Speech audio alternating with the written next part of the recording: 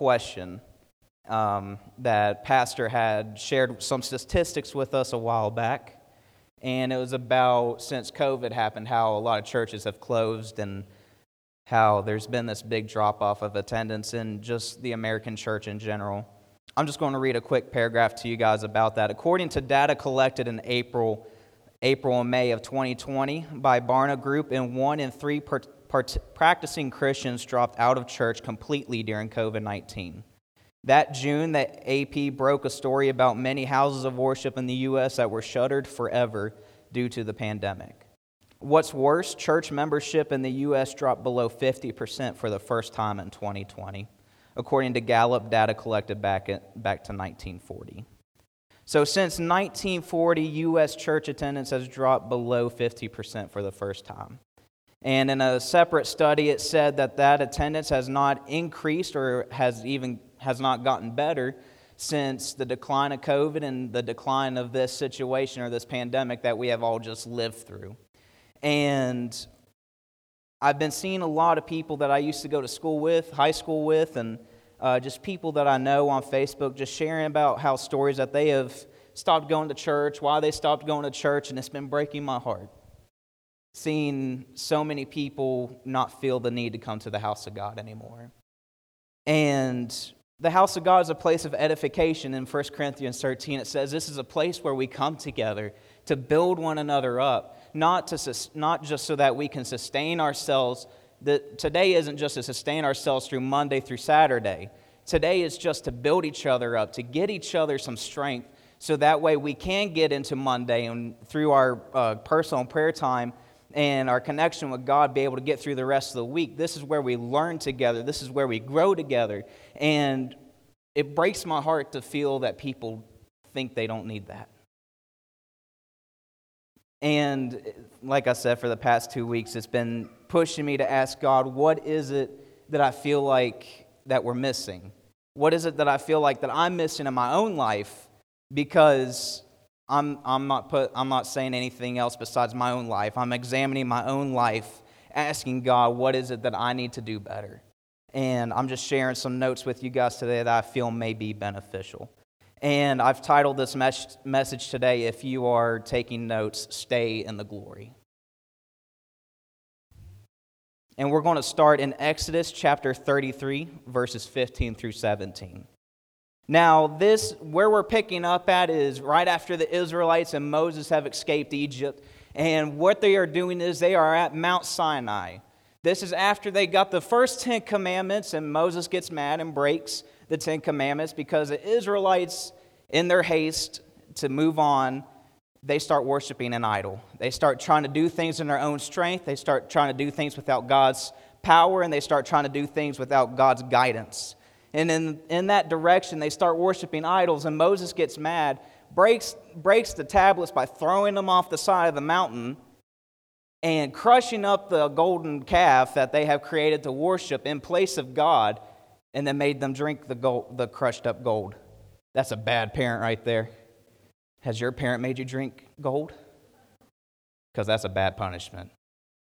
But that's where we're picking up at is Moses has gone back up to the mountaintop, and God has given this declaration that says, all right, since you guys are such a stiff-necked people, since you guys are so hard-headed, you guys go on to the promised land. But I'm going to stay right here, and you guys get to have your promise that I gave you, but I'm not going to go with you because I may kill you guys. And so that's where we're picking up at. In verse 15, it says, Then Moses said, If you don't personally go with us, don't make us leave this place.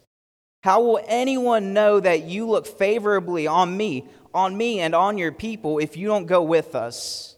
For your presence among us sets your people and me apart from all the other people on the earth. The Lord replied to Moses, I will indeed do what you have asked, for I look favorably on you, and I know you by name.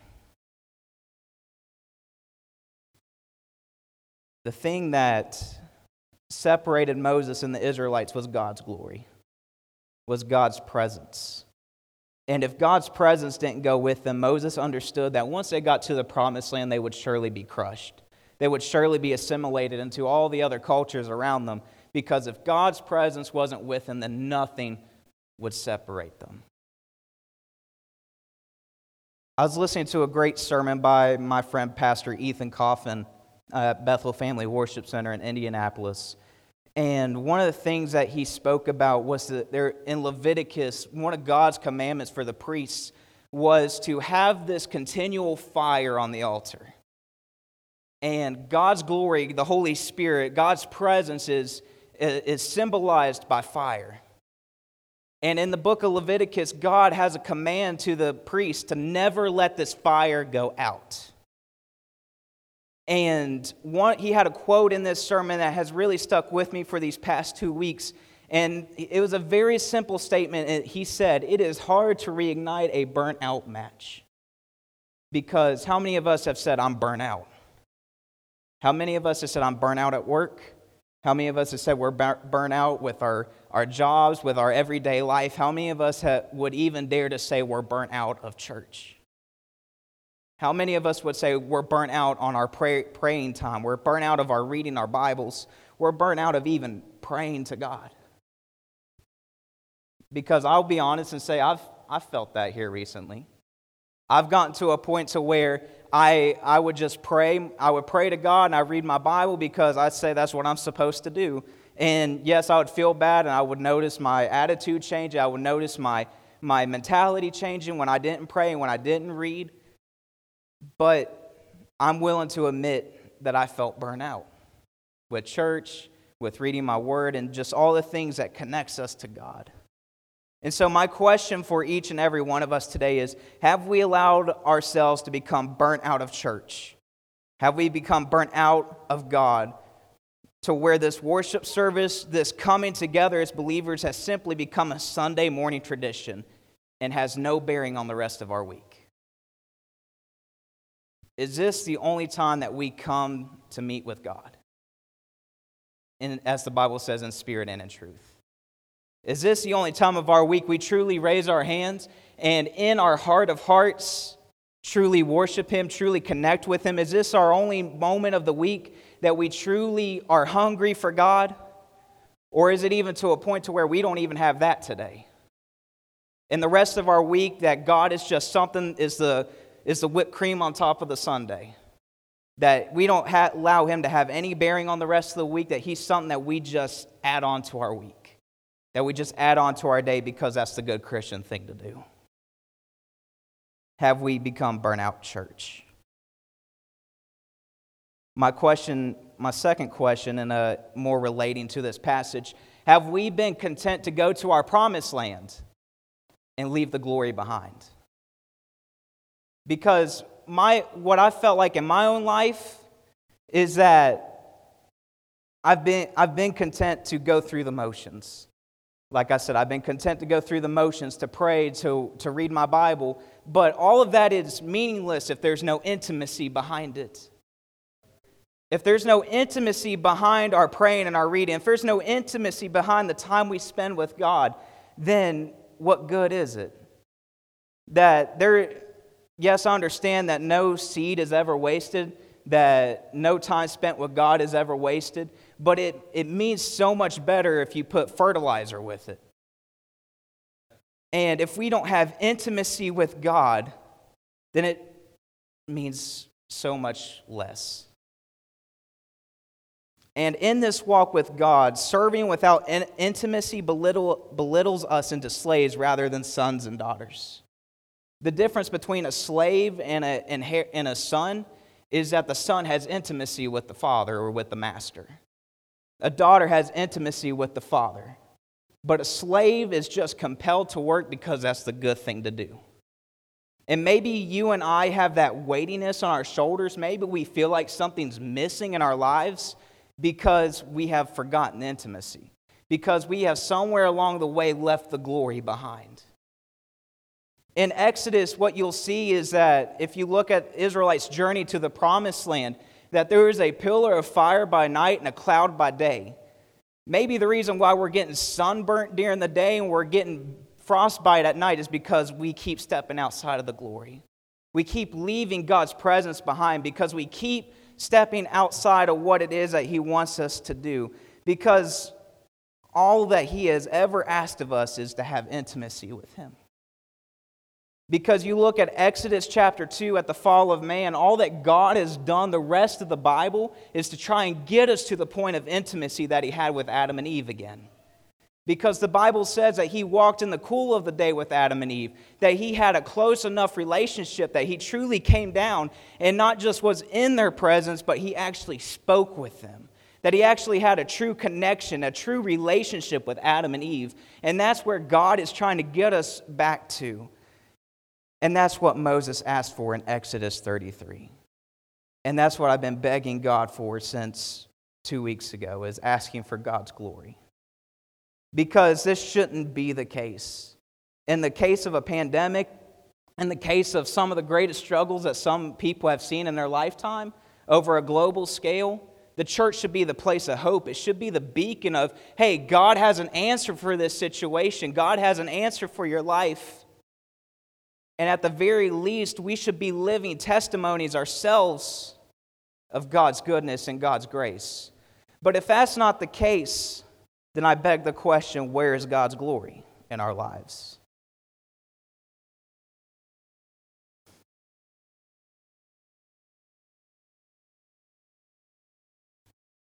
And a good litmus test for if God's glory is in our lives is in the fruit of the Spirit.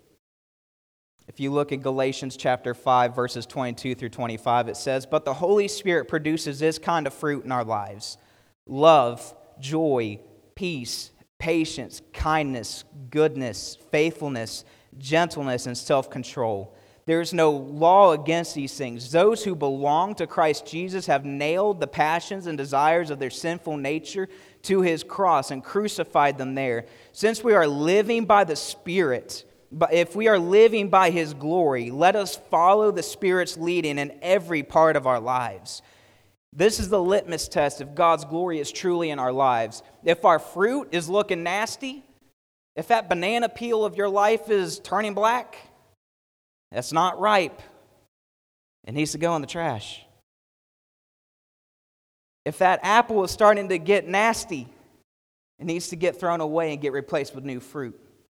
Because if we don't have God's glory in our life, then we will not have love, we will not have joy, we will not have peace, patience, kindness, and so on. And these are the things that show the rest of the world that God is truly better. Because if you guys have been watching The Chosen, if you guys have been watching this great show, they always say, come and see, come and see, come and see. And that's the whole point of our lives, is to say, come and see. But if our fruit, when we say come and see, looks terrible, and it looks like the rest of the world, then why would anyone want to come and see that something that's the same as everything else around them? And God's glory is what differentiates our fruit from the rest of the world. Because the rest of the world doesn't have these things. The rest of the world doesn't have the fruit of the Spirit, but God's glory produces it in our lives.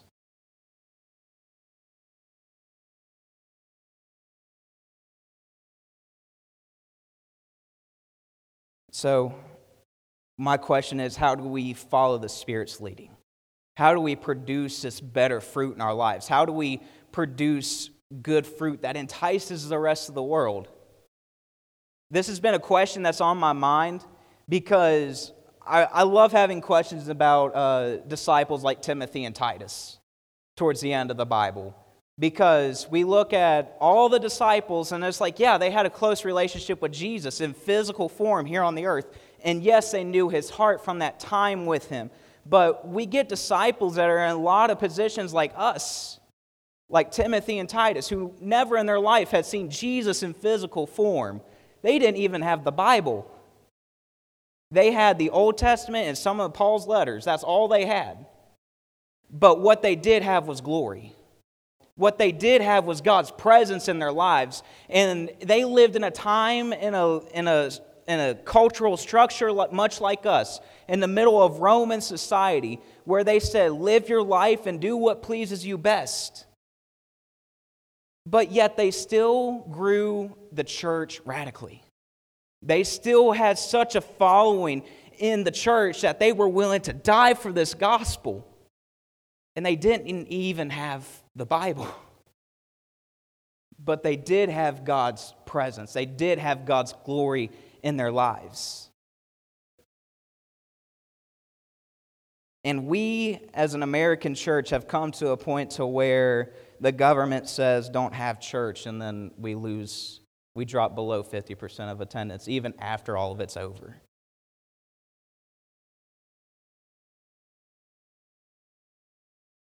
It's exactly how I felt. I spent a lot of time real quiet in God's presence because I felt heavy and I felt accountable for it. Because my life should be a better testimony than that. My life should carry more glory than that. My life, through its testimony, should entice people to come here, to be edified each and every week. But the question that God has led me to is, how do we follow the Spirit's leading? How do we stay in the glory? And it's a very simple question, or it's a very simple answer. We follow the Spirit's leading by staying intentionally intimate with Him. I hinted at it earlier. We intentionally stay intimate with Him. And that begins in the quiet place, in the secret place. Matthew 6:6 says, "But when you pray, go away by yourself, shut the door behind you, and pray to your Father in private. Then your Father who sees everything will reward you." I understand our life is busy. I work a full-time job, and I work here at the church where I'm not at that full-time job, and I understand that many of you are way more busy than I am. Way more busy than I am. But the secret weapon that Satan has for your life is not some grand scheme to keep throwing terrible things after terrible things after terrible things at you. That's not Satan's scheme. The great plan to disrupt our lives is to keep us so busy that we're not in the secret place with God. It's so subtle to stay so busy that we don't connect with God. Stay so busy that we don't shut the door behind us and take 30 minutes, take 10 minutes to just love on Heavenly Father. Because I guarantee, I don't even have to guarantee, if you happen to see Michaela and I out on a date somewhere, and God help me if you see me on my phone, she don't like it. If I'm distracted and I'm not talking to her, she will take my phone.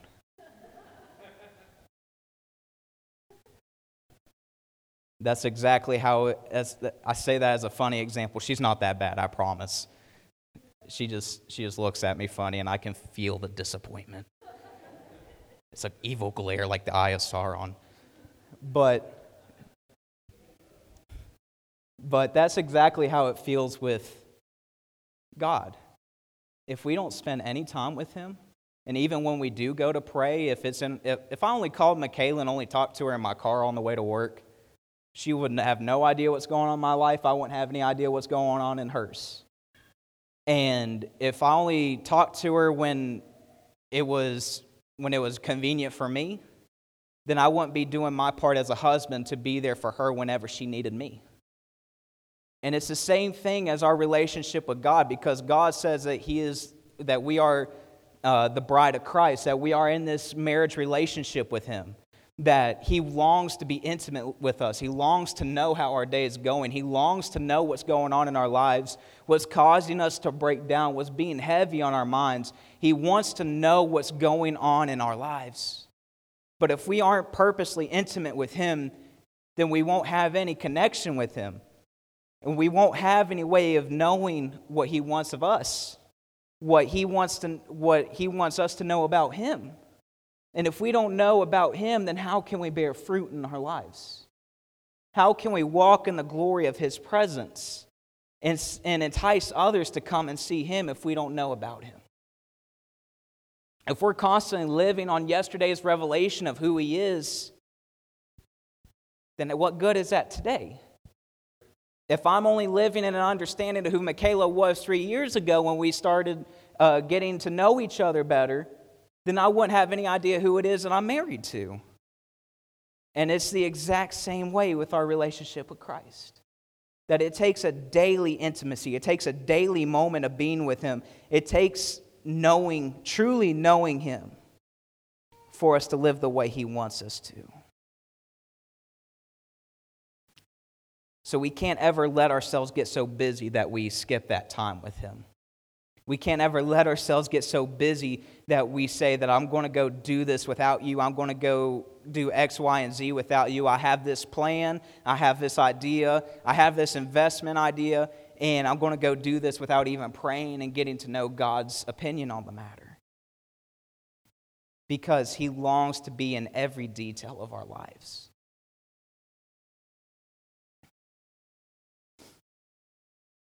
And this pattern of a secret place, this pattern of going and shutting the door behind you to pray and to get to know God on a one-on-one basis, this is what Moses does. This is what Jesus does almost every day, as you read in Matthew, Mark, Luke, and John.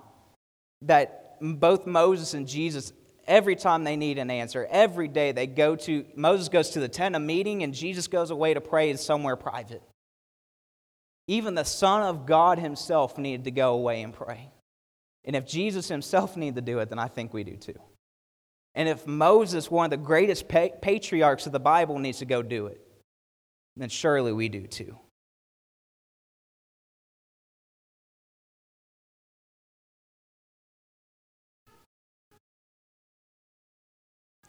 As I'm wrapping up and the worship team's coming, I just want to close with one passage. And that's John 15, 4 through 5. It says, "Yes, I am the vine, you are the branches. Those who remain in me and I in them will produce much fruit. For apart from me, you can do nothing. Remain in me and I will remain in you. For a branch cannot produce fruit if it is severed from the vine, and you cannot be fruitful unless you remain in me."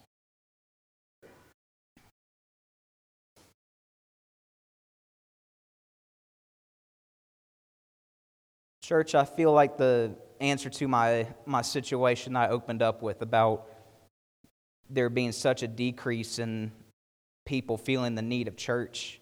What scares me is that the idea that they don't feel any difference from not going to church versus when they did. That's what scares me.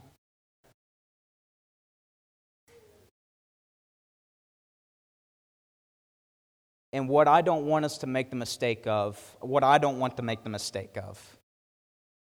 is thinking I can do this life in my own strength. There's a great song that I've been listening to, and I've probably been annoying Michaela to death with it. It's called Monday Morning Faith. And the lyrics go, "Hell's not scared of a Sunday faith if it only leads to empty praise." Hell's not scared of a Sunday faith if it only leads to empty praise. And when the worship team sings during this altar call, I don't want an empty praise. I don't want an empty praise. Because, like I said, I've gone through the motions. I've gone through the motions of lifting my hands and singing, but being so distracted by everything else that it's just empty praise. It's just it's just lip service. It's just words that come out of my mouth with no weight, no bearing.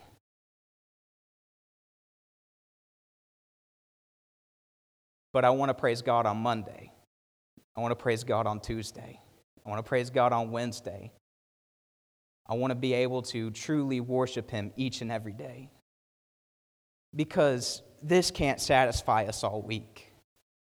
This is where we get ideas. This is where we get notions of God. This is where we get ideas to chew on throughout the week and to expand upon in our personal devotion and our personal time with God. But it can't sustain me all week. And I'm afraid, church, that that's what the American church has done. That somehow we swapped God out for a church. And we have made church our God. that we believe in church more than God himself, so that when something happens to church, we don't feel any different, that we don't feel any emptiness, that we don't feel God's presence gone because we didn't know him intimately in the first place. And that's what the call is for today, is to say exactly what Exodus 33 says, is that, God, we're not going anywhere without your glory.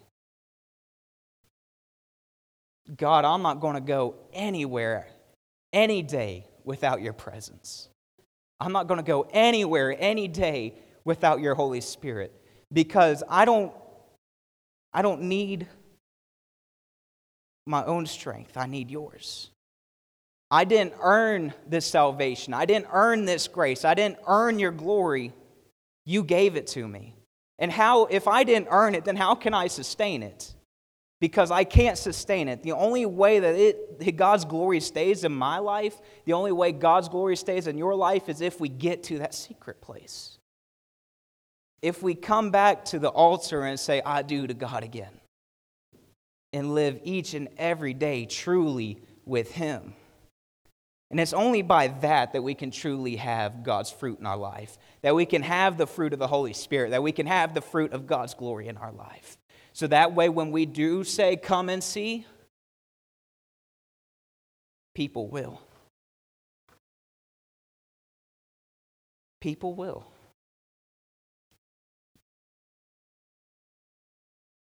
Can people see the difference in our lives? Can people see God's glory in my life? Can people see God's glory in your life? Because I'll be honest, I'll say I don't think people have at some point in my life. A couple times in my life. And that's what these past 2 weeks for me has been, is coming back to the altar and saying, I do, God. And that's what we're doing today. If the worship team will start a song, we'll stand real quick.